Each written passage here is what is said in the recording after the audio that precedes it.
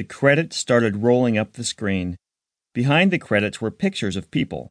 Overwhelmingly overweight people with rolls of fat bulging over jeans and busting out of tops, with triple chins and wearing clothes big enough to be circus tents.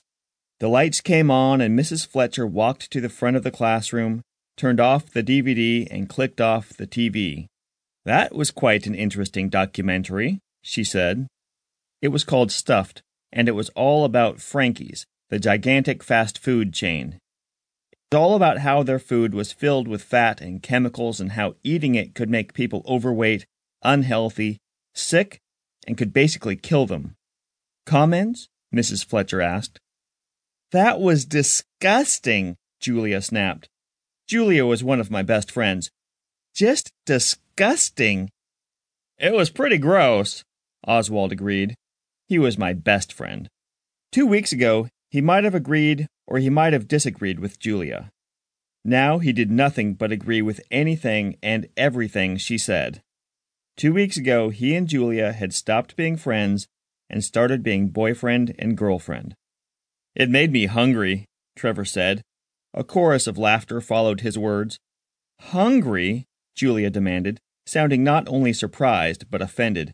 "How could you possibly even think about eating after what we just saw?" "I like Frankie's food," Trevor said. "It's tasty and big, really big. And I like big food." Trevor looked like he could have been in the documentary. Julia opened her mouth to answer, but Mrs. Fletcher cut her off. "What do other people think?" she asked.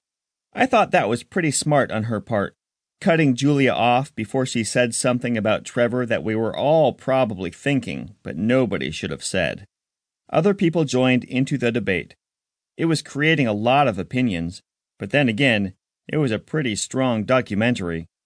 The film was about some guy who lived on nothing but Frankie's food. Breakfast, lunch, and dinner. He ate nothing but Frankie's.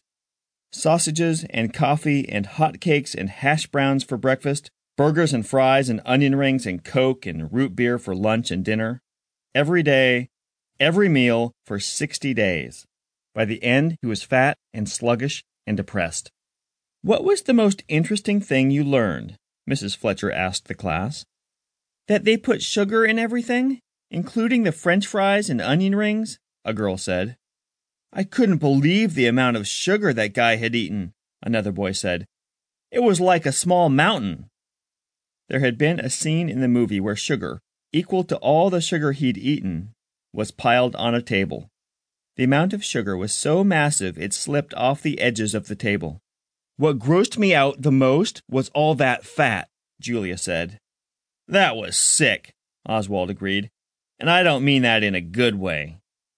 After the sugar scene, they had glass jars filled with greasy, slimy fat, equal to the amount he'd eaten during the 2 months. Those were both wonderful visual displays. "How many people are now less likely to eat at Frankie's?" Mrs. Fletcher asked. 3/4 of the class put up their hands. Those who didn't raise their hands, could you explain why it didn't affect you in the same way?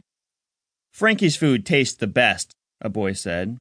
"Yeah," Trevor agreed, "especially the triple bacon cheeseburger melt." Trevor's eyes were closed, as if he was picturing the burger in his mind. I wouldn't have been surprised if a string of drool had come out of his mouth. That was actually my favorite burger, too. I liked it, but I thought Trevor was in love with it. "And you still would eat one of those after watching the film?" Julia questioned. "Why not?" Trevor asked. "Did you fall asleep during the movie?" Julia demanded. "Julia," Mrs. Fletcher cautioned. "But Mrs. Fletcher, that's the very worst thing on the whole menu," Julia protested. "Each one has over 1,200 calories and more fat than anybody should eat in an entire day. That guy gained 37 pounds because of that burger." "It wasn't just the burgers," Trevor said.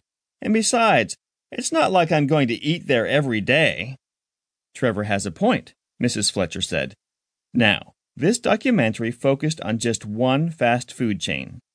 But what about the others?" "They're all the same," Julia said. "Are they?" Mrs. Fletcher asked. "Sure they are.